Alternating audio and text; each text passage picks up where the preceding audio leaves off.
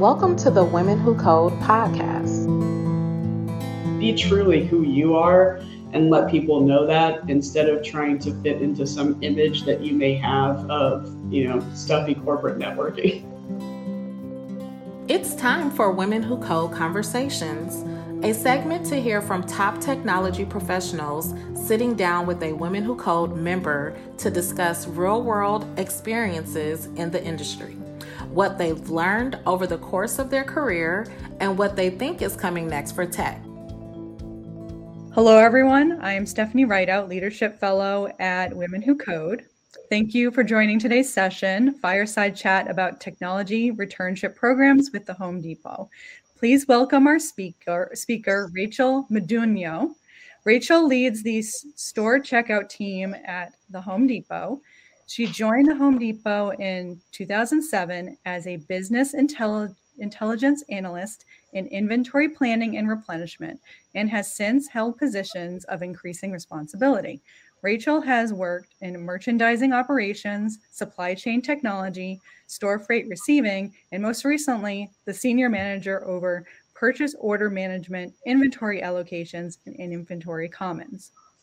Throughout Rachel's career with the Home Depot, she has supported the Technology Internship and Mentoring Programs, and recently worked with the DEI Council to launch the Home Depot's Technology Returnship Program that focuses on returning experienced technology professionals back to the workforce after a career hiatus. Thank you for joining me today, Rachel. I'm very excited for our fireside chat today. So would you like to start us off by introducing yourself and sharing a little bit about your career journey? Sure. I'm really excited to be here. So thanks for having me. I like to share my story because I don't believe there's a single path. And I think my journey is a really good representation of there is no set way to get to where you want to go. I was not, as a student, drawn to anything in particular. I had a very hard time figuring out what I wanted to do. I got into high school and I realized I did not like it. And I did not want to spend every day there. And the thought of spending 4 years in high school was torture. So at the end of my freshman year of high school, I somehow talked my parents into signing a piece of paper and I left. I quit school after a freshman year. And I was very lost. I waited tables and I didn't know what I wanted to do. Got a GED because I knew I needed to keep moving forward somehow. Took that GED and I went to a 2-year technical college, just taking basic core curriculum classes, and still lost, still no clue what I wanted to do. Moved to a 4-year school because I realized that I did not want to wait tables in sports bars at night anymore. Learned that lesson real quick. And I went to Kennesaw State University here in Georgia. And in my first year there, I had a professor in the math department who I adored. She was great. She made it fun. I loved her class. She also taught statistics and talked me into taking an elective in the stats department. And there it finally clicked, right? So here I'm 20 years old and it finally clicked what I was supposed to do. So I finished that 4-year degree with math and stats.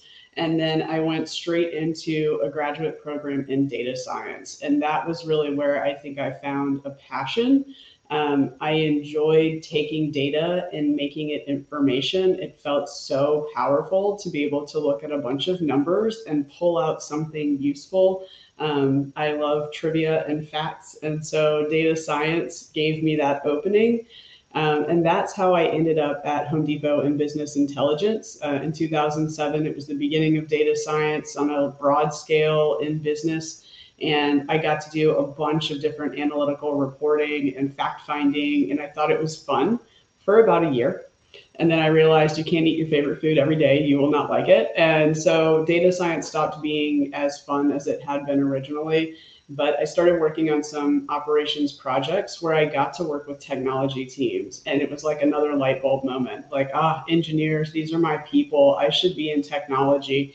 And so I made the move from the business over to tech.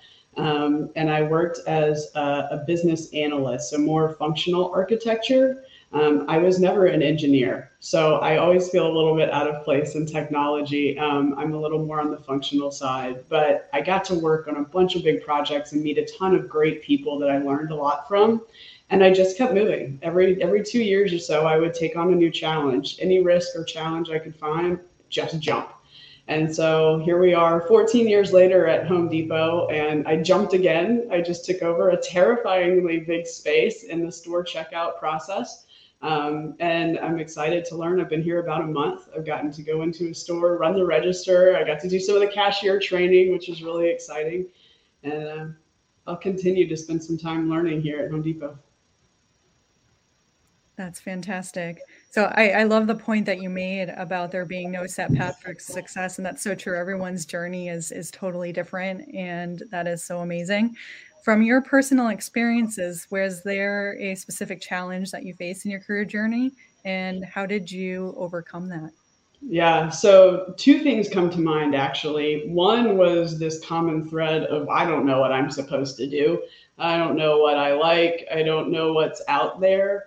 The thing that I learned from constantly being in that spot was just keep moving, just keep going somewhere, keep moving forward. As long as I'm not stagnant, then I'm at least learning something. Even if what I'm learning is, oh, geez, I don't want to do data science. I just went and spent all this time getting this master's degree in it. It was a learning, just keep moving. And then the other thing for me personally, I wasn't really prepared to have to balance my career and my life the way that I ended up doing it. I thought when I started out, I was going to dive in. This was going to be it, my career number one. And then life happens, and for me, the realization that it's more career integration is the way I look at it. It's sometimes Rachel the mom, sometimes Rachel the youth sports coach, sometimes Rachel the career woman takes spot number one. It's okay. I integrate those two things so that the whole Rachel is a happier, more well-rounded person. So I have to tell myself all the time, it's okay. I don't have to go 100% on the work front. Right now, family needs me over here. Or right now, I personally need a little bit of rest or a break. And so allowing myself to take those opportunities and then not guilt myself about it. That was a really big learning early on in my career. Yeah, it's fantastic. I love the point about the work-life balance. That is fantastic. So, well, what do you do in your current role at the Home Depot? What would you like to share about that?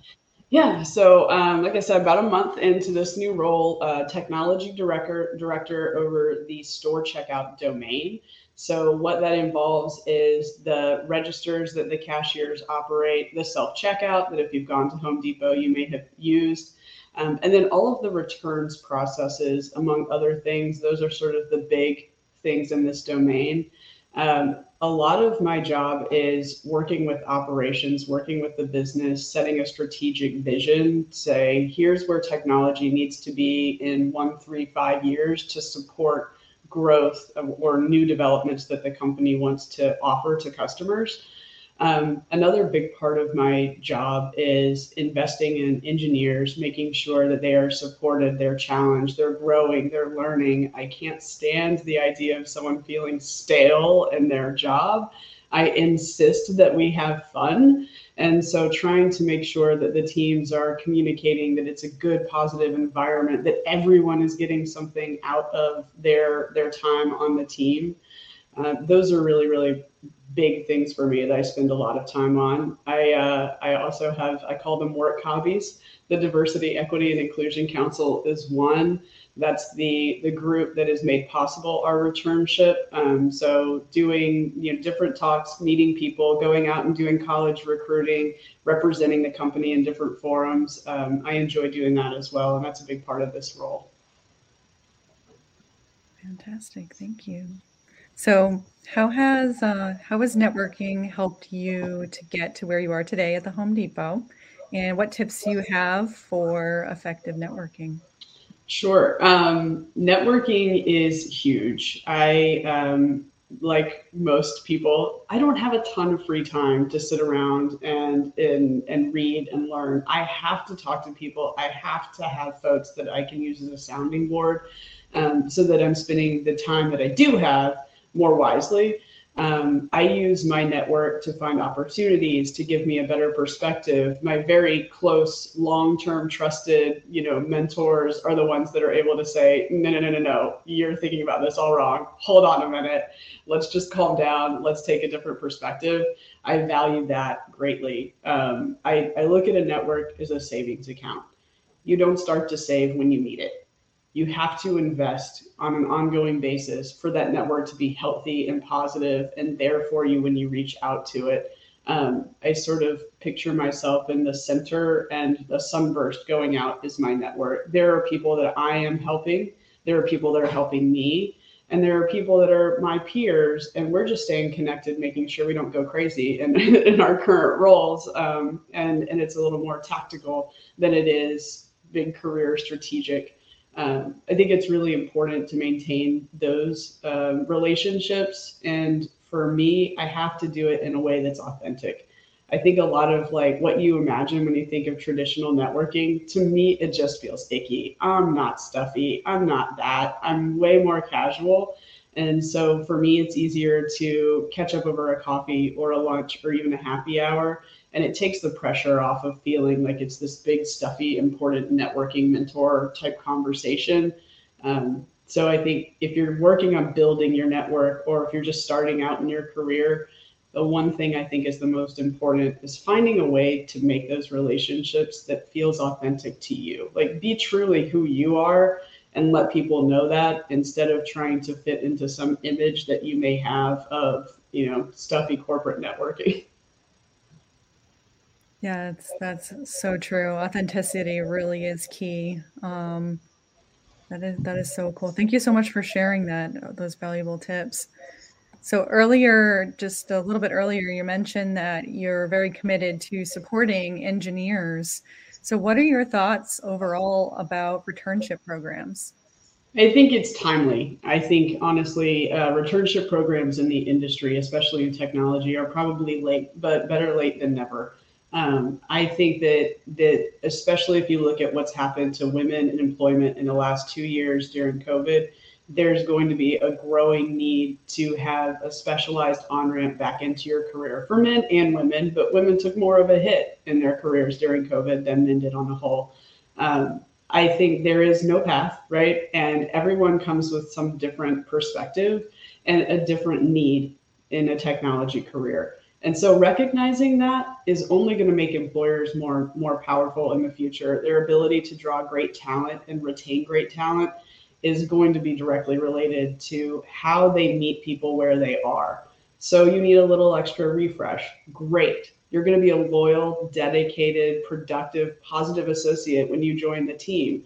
Why wouldn't we invest a little time up front? We invest in the associates we have now.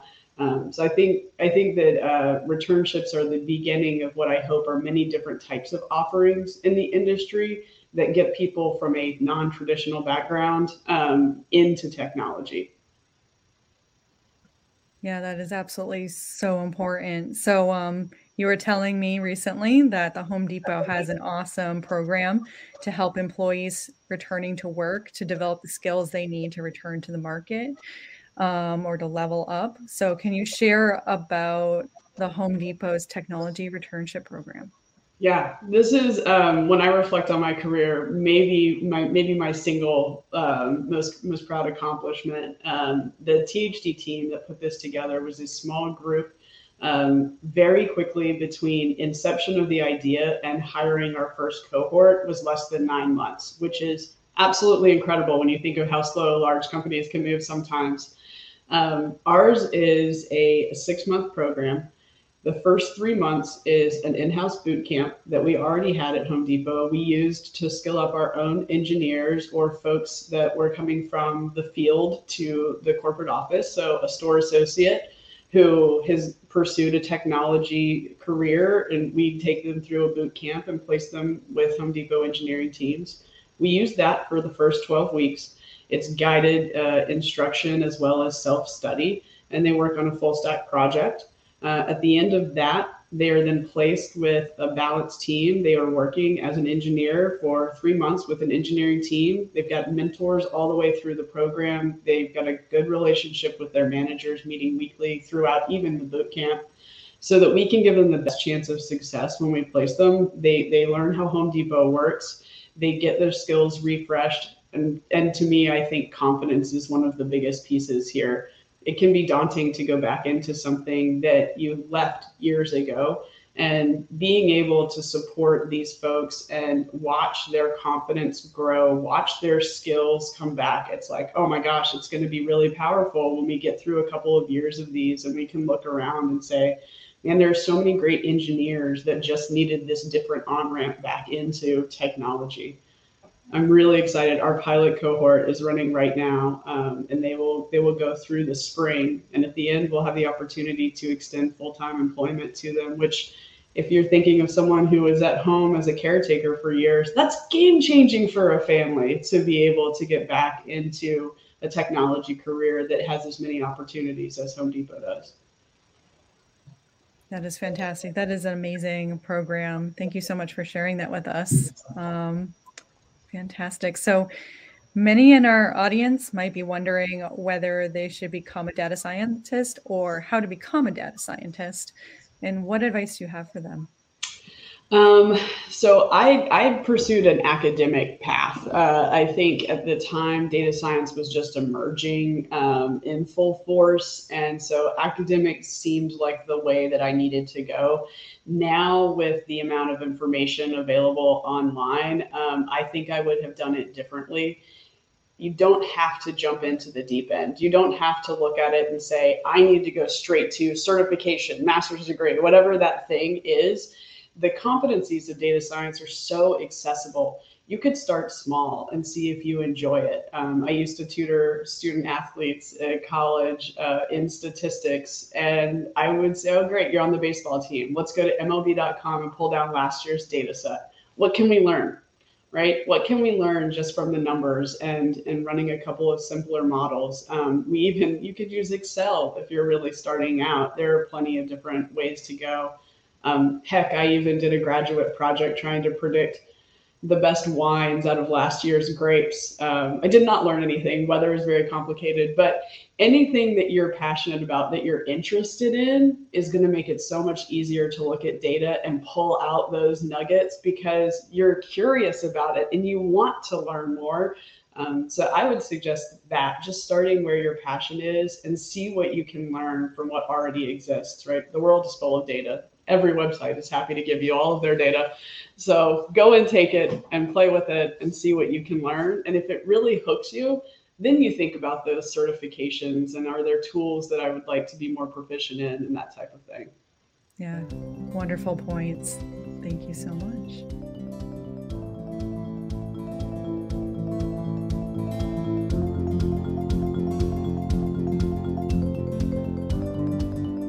Thank you for listening to the Women Who Code podcast.